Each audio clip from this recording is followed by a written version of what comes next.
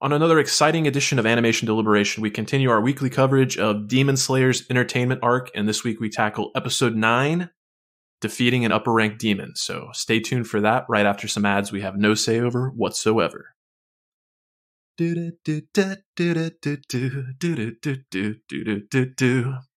At Solomon Brothers Jewelers, their customers always come first. They're a family business that has been setting the standard of customer care for over 30 years. They have thousands of in-stock options for wedding bands, engagement rings, and loose diamonds, and can promise the lowest prices at the highest quality. A diamond marks a new chapter in your life. Trust Solomon Brothers experts with commemorating the most precious moments in your life. Visit SolomonBrothers.com today to begin making memories. Sing along if you know the words. A 1, 2, 3, it's time for Animation Deliberation. A conversation and a celebration of our favorite action animated series. Yeah. Yeah. All right, folks, welcome back to Animation Deliberation, the podcast that takes action animation and cartoons seriously, but not too seriously. I am your host, Scotty St. Clair, and I am joined by the Animation Deliberation Dream Team, as it has become known as we've continued these weeks with the same crew here. It's exciting. Why don't you introduce yourselves, gentlemen? I am Zuhair Ali. As a human being, I'm doing great right now. As a fan of this show, I'm not okay. Understandably so. I couldn't agree more. I mean, I'm Andrew Rogers, and yeah, I'm excited for everything, but why did Scotty have to be so close to right when it comes to these characters just falling away from us sometimes? Straight into spoiler talk, eh? Well, I was going to say, we've been doing that segment where we kind of rank the episode, from yeah to yeah, but I feel like we can't even do that this week. There's just no need to bury the lead. We need to get right into it. I feel like I got mine. Okay, what you got? Go for it. Yeah. I love it. I will say at the top here, I'm a little in the middle on this episode. I'm not going to totally lie. I'm at like a yeah, but okay, interesting. Jokes aside, I would cry too, but I am definitely a little lower than I was last week, which might surprise some people. And my disappointment from last week set the bar so low that it's like this picked it right back up. Yeah, I liked last week's episode, but I am surprised to hear that you enjoyed this week's episode less so, because I feel like all the issues that we had with last week's episode in terms of like losing momentum and not getting as much action, I feel like they took all that momentum from last week and put it in this week's episode. And there were so many epic moments, so many heartbreaking moments, but yeah, let's just get into it. The episode opened with a bit of a flashback where we get a little more insight into Tengen's character. He's visiting his siblings' graves, or their collective grave, it looked like, with his 3 wives, and just getting those little character beats there. My biggest kind of takeaway, not to be, disingenuous, but we take things seriously, but not too seriously. I kind of realized that his wives are not unlike another one of my favorite action animated series. They basically have the personalities of the Powerpuff Girls. Oh, yeah. Yeah, you're not wrong. So Suma is Bubbles, Makio is Buttercup, and Hinatsuru is Blossom? Exactly. And I like it. It even translates, because even though Hinatsuru is the most capable and kind of the leader, just like Blossom, I still find my favorite being Buttercup, aka Makio, though a little more prickly one, which makes sense given that Inosuke is my favorite of our trio of leads. But what takeaways did you guys have from these flashbacks? He clearly has a favorite. There's no denying that. Hinatsuru is definitely his favorite wife, but it definitely portrayed a lot of the burden that he carries, because he doesn't forget where he comes from and what his roots are. So the fact that he was raised a certain way, he had to watch his sibling die, and like everything that he does from here on out is in like, it's making up for like the darkness that he's lived through. And he didn't have a say in a lot of it. Like, it was just a system that he was forced into, which was really unfortunate. And he understands that he has a skill set, but he understands that he needs to make up for the blood on his ledger, and he's trying to do it for the betterment of humanity now. And like he does hold in high regard like his flashiness and, being amazing at everything, but it all comes down to making sure he's taking care of the right people and protecting the right people. And you see the way that he snaps when Hinazuru's life was in danger. That conversation between the four of them added more weight to the scene that followed after. Certainly. Yeah, I was gonna say all the same things. It really helped to just humanize the wives. Like, not that they were in any way objectified in any way, because obviously Uzui did a very good job of making sure that they weren't like that, but they did a little bit just kind of feel like, oh, there's a lot of jokes. He has 3 wives. They're just 3 women that are here for him. This did such a good job of quickly, in a nice snapshot, fleshing out them as characters, giving us more of their personality. But like you said, the way that he cares about them and the way that he is acknowledging righting his own wrongs. He had the direct line, I'm going to go to hell someday. Sorry, shouldn't have said that. I don't want to get another tongue lashing. Like, right.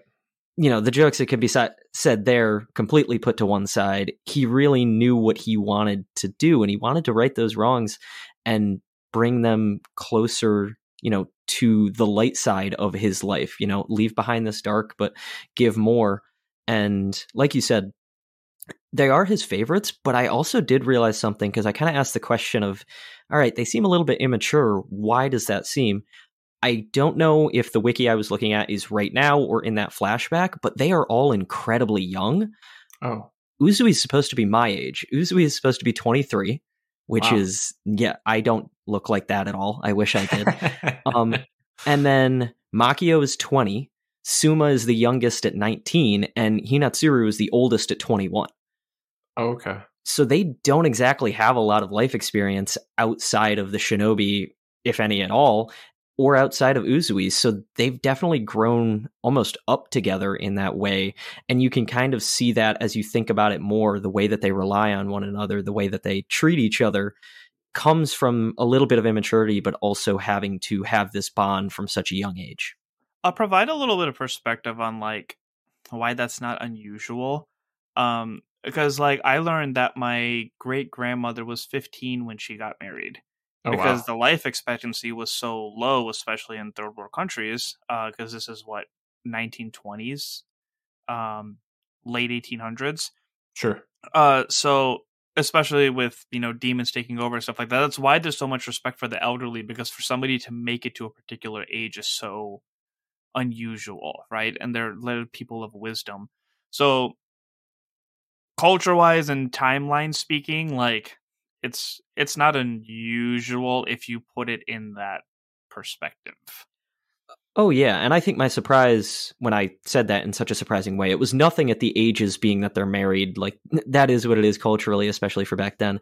I think it was just more the wisdom that Uzui seems to bring to the table. Yeah. I figured he was in his mid-20s, early 30s kind of age range. Like, he was obviously still young, but I still expected he had, years and years under his belt of this fight training. I didn't expect him to, again, literally be my own age. That was what caught me so off guard, because I could never expect to have the wisdom and guidance over, yes, these are still 15-year-old kids. I would not lead kids like this into the battle. I couldn't imagine doing something like that. It's just not. Some people are forced to grow up early. Yeah, especially in those times. But I like what both of you bring up. Definitely the characterizations of the 3 wives, and then even just I like what you said, Zuhair, about the blood on the ledger, because that was a revelation for us, and I think that's something that probably we don't have the full backstory for the other Hashira, but I have to imagine that's something that kind of separates him from his fellow Hashiras, not just having demon blood on his hand, but actual human blood on his hand, and it kind of speaks to the episode title. Hinatsuru had that line like, once we defeat an upper rank demon, let's just go back and live normal lives, because that's the only way. After we do that, we've kind of atoned and we can hold our heads up high. Mm-hmm. From there, the episode just really picks up right where we left off. We were wondering, are they going to be successful in beheading Gyutaro? And no, they're not. He isolates and neutralizes that poison in an instant and grows back his limbs, which is just, I said there are so many epic and heartbreaking moments, but I think all the heartbreaking moments involved Gyutaro, from not getting beheaded then to when, Tengen and Tanjiro again were kind of working in unison, and you think that he might get beheaded there and his sighs just come out of nowhere. And then he twists his head around and bites the second blade. It's just, man, they cannot catch a break with this guy. And you gotta think, like, he's so confident in his ability to regenerate that he actually broke his neck to make sure that he could spin his head all the way. Like, he got a quick start, and you heard the crack. It's like, oh! Ah! Yeah. I wanted to know if that was a little bit of a, hey, Uzui, I can catch a blade too. You're not special with your fingers at the end of this, because it seemed almost exactly like the way that he did it when he swung his blade earlier on. But I like that take, because I did notice, like, the line after that was just total smack talk. He's like, beheaded by the likes of you? Never gonna happen. And he just is gleeful about it. We don't get to see a lot of Uzui's sound forms too, so I do like when they incorporate that. Like, after the blocked hit, like, he had to kick Tanjiro away because those bloodsickle, like, whirlwinds were kicking in, but then he had, like, his own move to counteract it. Which I notice, it's like what you do with nunchucks, where you, like, throw it over the back of your shoulder, grab it, and just keep doing that. So that's all he was doing for those whirling motions to get those slashes, and I was like, yeah, that's cool. Great catch. It was interesting that his size were kind of able to have, like, this fleshy growth and actually grow onto the other, to their swords and have them stuck in place. Like, this character is already incredibly unsettling, but then the fact that he's able to do that. Oh, that was on the second gross. block where, right. That's such a huge thing that Tanjiro learned how to mix his elements on the spot.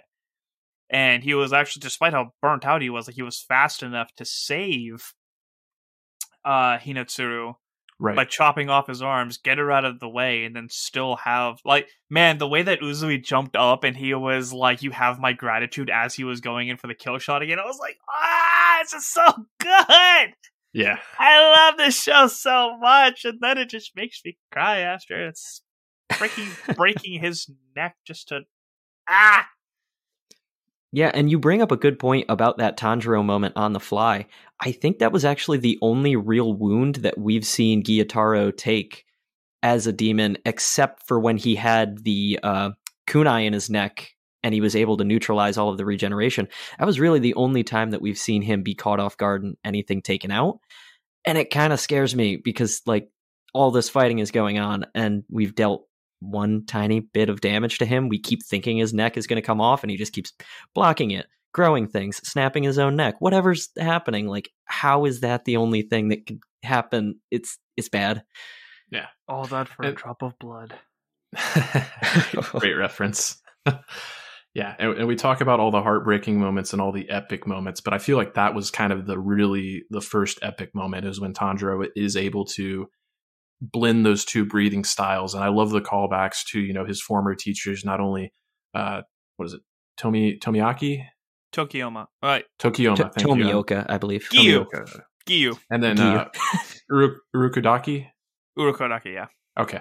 I love how he took what he learned from both of them, not just, he acknowledges that he might not ever be able to master water breathing entirely, but he can take what he learned from Urukudaki and be flexible with those. And he has kind of the revelation himself. He's like, hey, we've talked about how all these other breathing techniques are just derivative of the core ones. And it's just, he kind of has that light bulb moment just as the viewer is. And that's, in the previous episode, we kind of complained a little bit about him being too expository, but those are those moments that I really appreciate.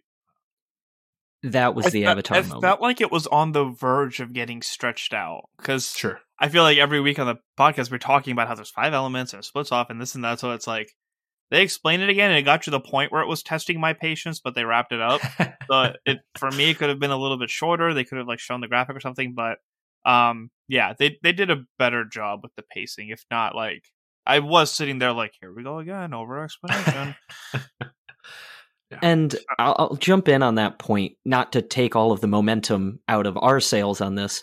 And this is where kind of my one, I don't want to say issue with the episode was, but the moment that I kind of felt, And my partner actually looked at me when we had that stinger in the middle where I'm assuming there's commercials when it's live on TV, and just said, that's it. We're halfway through the episode. Like, it just felt like nothing really big happened in that first half, because you talk about him snapping his neck and blocking the swords and, you know, being saved by Tanjiro.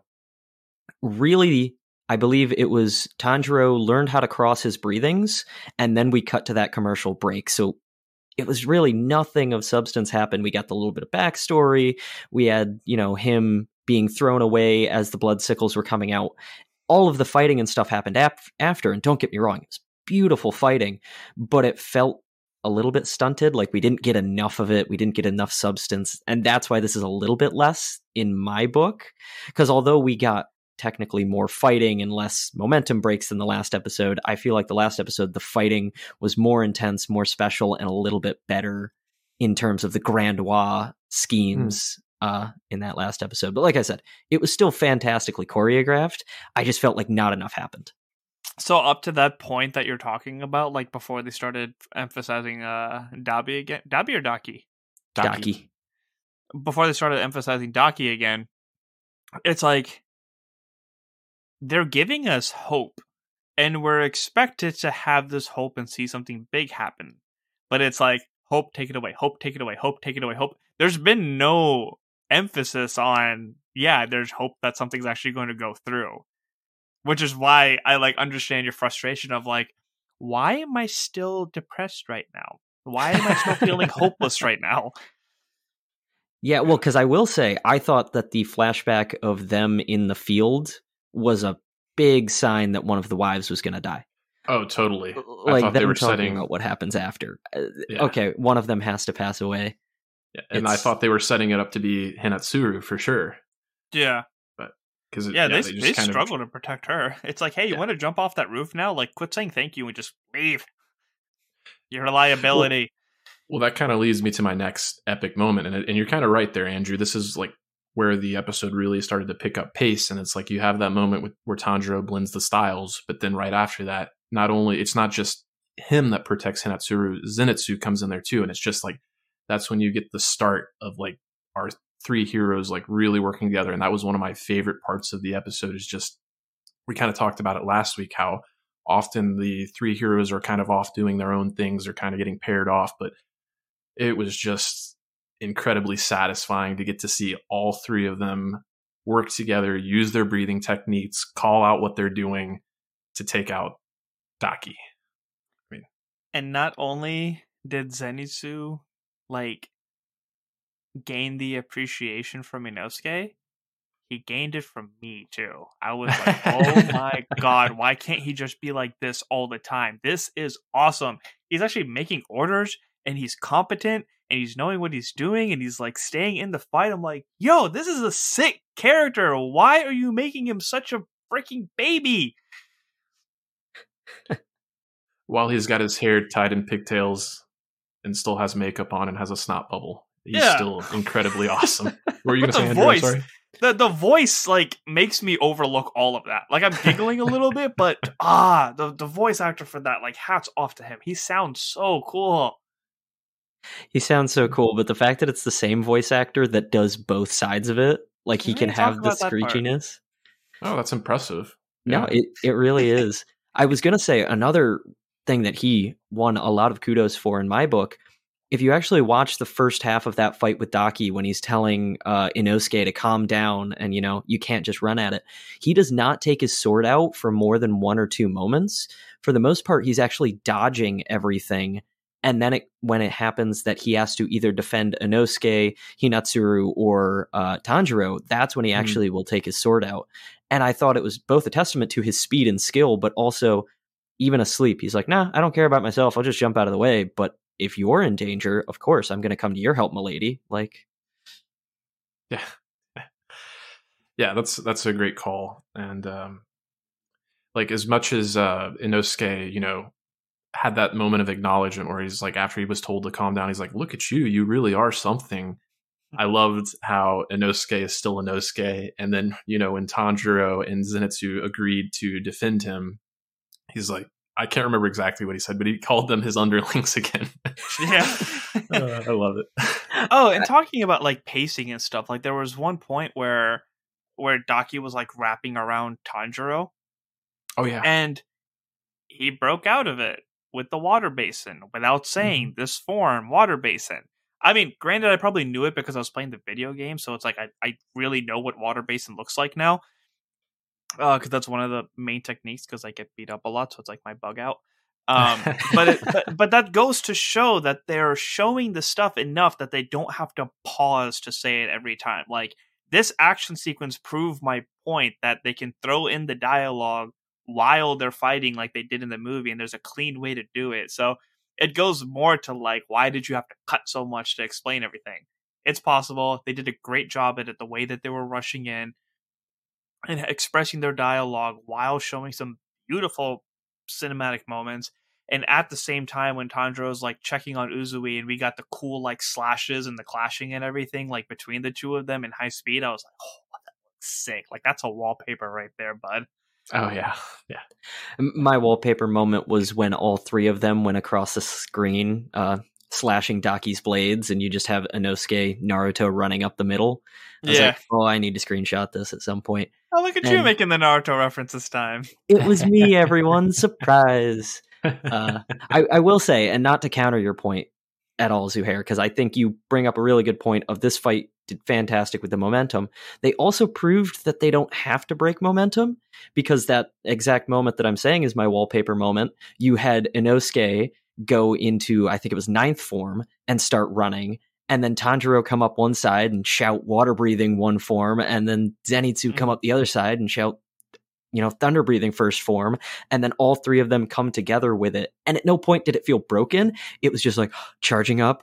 He's charging up. He's charging up. Yeah, like, I agree. That was very well built up. Like it didn't feel like it was going, it stopped, and then it picked back up. There was a flow where it went, it slowly descended, it gave you something to amp you up, and then shot back up. It worked. It worked very well. I agree with you 100% on that. Yeah, and I think a large part of that is that we took the focus entirely away from Tengen, and we got some revelations later on. But my other big takeaway is, like, you kind of speak to how we're becoming more and more familiar with Tanjiro, especially his water breathing techniques. But we did get some shout outs for Zenitsu's thunder breathing. I believe he referred to it as the thunderclap technique. But then Inosuke, I don't know if it's just because it's been so long since we've seen his beast breathing in action, but he doesn't refer to it as like 6th form or 8th form, what have you. He calls it 8th Fang, which I think is pretty unique, and that was pretty cool. And he calls all of his forms fangs. Yeah, I thought it was pretty cool. But when he finally does make his way to Daki, and Tanjiro, pointed out the fact that her flesh is too soft to slash through. He's going to have to use something else. He uses his broken, beaten blades that she notes as saws to cut off her head in a, I think it was called the Palisade Bite or something like that. That sounds right. Yeah, so cool. And I love the fact that when her head goes flying away, you can actually see like the tattered pieces of her flesh, like on her neckline. As disturbing as that is, it's just, I love the attention to detail there. It's like, oh, that's what a serrated blade does.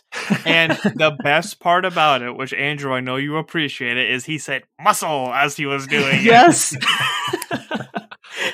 Him saying it wasn't just the mice, it was him. I was like, favorite character saying favorite line, like, how can I not be excited for this? And I know we're in a fake world, and often I don't usually think about these things, but this is the first time I looked at like the strength and stamina that your muscles would have to do to be sawing as quickly as he was. Like, my arm started to hurt a little bit just thinking about that forearm workout that he's got to be doing to be able to pull that move off. I was like, oh, our boy's ripped. That's what all the training was for. Sheer willpower. Great call.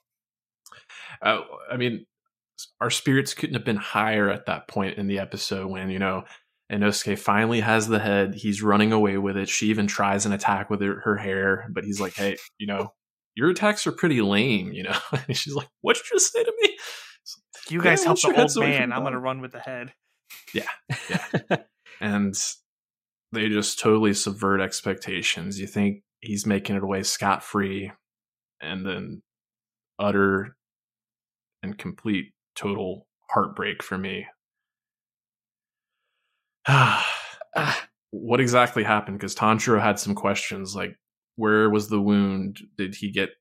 Or, I guess I should just explain what happened. We see Gitaro appear behind him with his scythe, and he enters through his back and comes out the other side on his chest, and then you see blood gush out of Inosuke's boar mask, his snout as well as his mouth. And we know that blade is poisoned, so I don't know. I just can't actually, like, we're going back to any of our previous fans that listen to the Young Justice coverage will know that I was in denial about Superboy. Like, I just still can't quite process what happened on screen in that moment. And I don't know. I just don't know. Yeah, we were so worried about the whys. We didn't think that literally everybody else was going to die. Like, Zenitsu was pushing Tanjiro off the roof because the blood's going back for him. Uzui's missing an arm. Yeah, and I have to give credit to them. It was beautifully done. I don't even know if I want to call it subverting expectations. They literally tricked us, because I think this is the first time in a while they actually had a triumphant, happy version of the theme song playing in the background. It was the same theme as is always going on during the fights, but they amped up the horns a little bit. You could tell they were in a higher key. So they literally made you think, oh, he's getting away, he's going to jab at her, the episode's going to end, and then just full on didn't do that. Like, that's not subverting expectations. That is just literally tricking me. And because your subconscious, when it hears that music, it doesn't think. It's just like, oh, I know what is going on. We're hitting the climax of the episode and it's over. You can't just do that to an audience. I don't like it. But they said, F you, we can and we will. And you're still going to watch next week. I do love the call out on the music there, because it wasn't that moment in particular that I noticed the music, but it's when we were getting the height of the action, especially when the three heroes were kind of working in unison. I noticed how much vocalization was actually used in the score, and it really reminded me of like some of the best like Star Wars duels. Like, I can't help but think of the Duel of Fates. Like, it's always been one of my favorite themes from Star Wars, and a lot of that is like the like operatic voices that you get in there. Just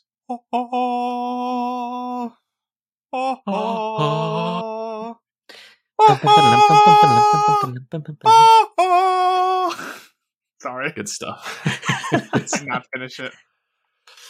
But my one hope against all hopes, I guess, is the fact, and this is, I mean, I don't know if this is going to pan out, but I'm really just kind of, like you said, in denial. I don't want Inosuke to be dead, but I don't know how he can come back from such a grievous wound from a poison scythe. But I noticed as the episode ends and Tanjiro, I mean, we can talk about Utsui in just a moment here, but when Tanjiro's kind of falling back and saying his sorries to everyone that he let down, his vision starts to fade a little bit. So my hope against all hopes is kind of like maybe he's in a fever dream state and he actually hasn't been as actively participating in these events as much as we think he is. And maybe it's a hallucination of some kind, but not a lot of, I can't really ground the theory all that much. Like I said, it's just, I am in total denial, right? Okay, that is interesting, because I wondered how it could be a dream, because we already fought the dream demon, so I didn't think there was going to be another demon doing that.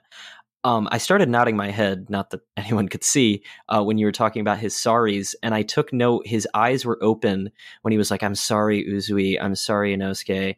And then right when it faded to black, there was one remaining sorry, and it was just sorry, Nezuko.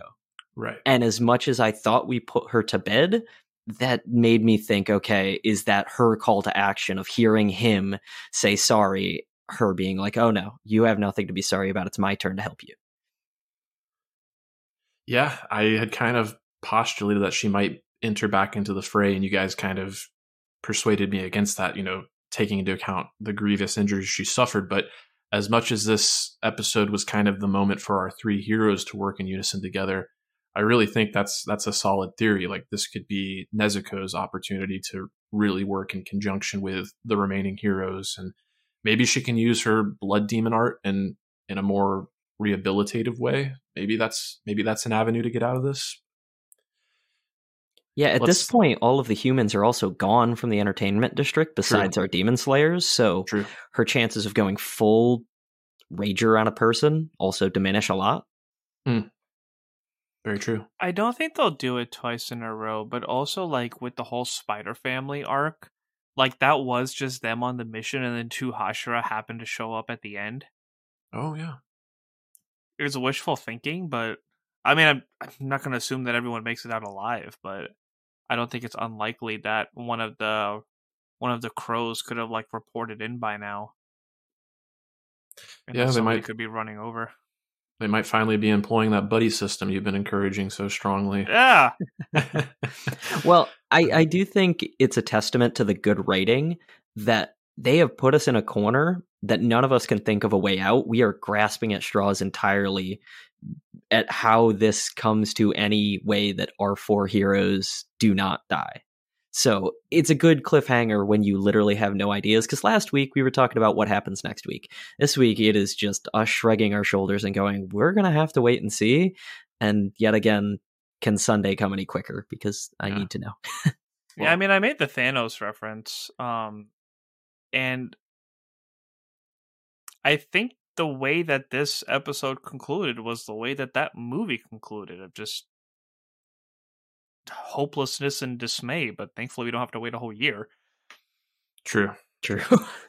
Well, before we get out of here, we've kind of danced around it a little bit, but let's talk about Tengen's fate. He has, I don't know if he's dead, but he has certainly joined the ranks of Anakin Skywalker, Luke Skywalker, as well as Ulysses Claw, in having lost one of his arms. It's clearly sliced off and laying beside him. So we know that's in there too, so we can keep it balanced with Star Wars and Marvel.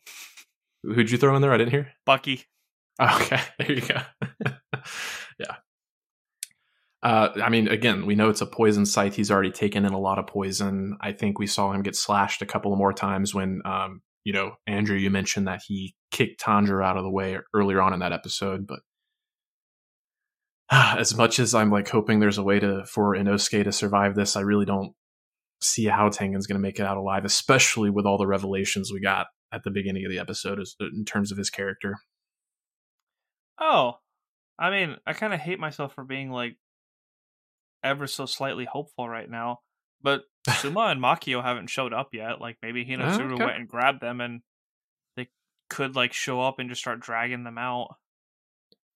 Yeah, I was wondering something similar, but I don't know. The way he was laying on the ground so unmoving. Well, he has his rule.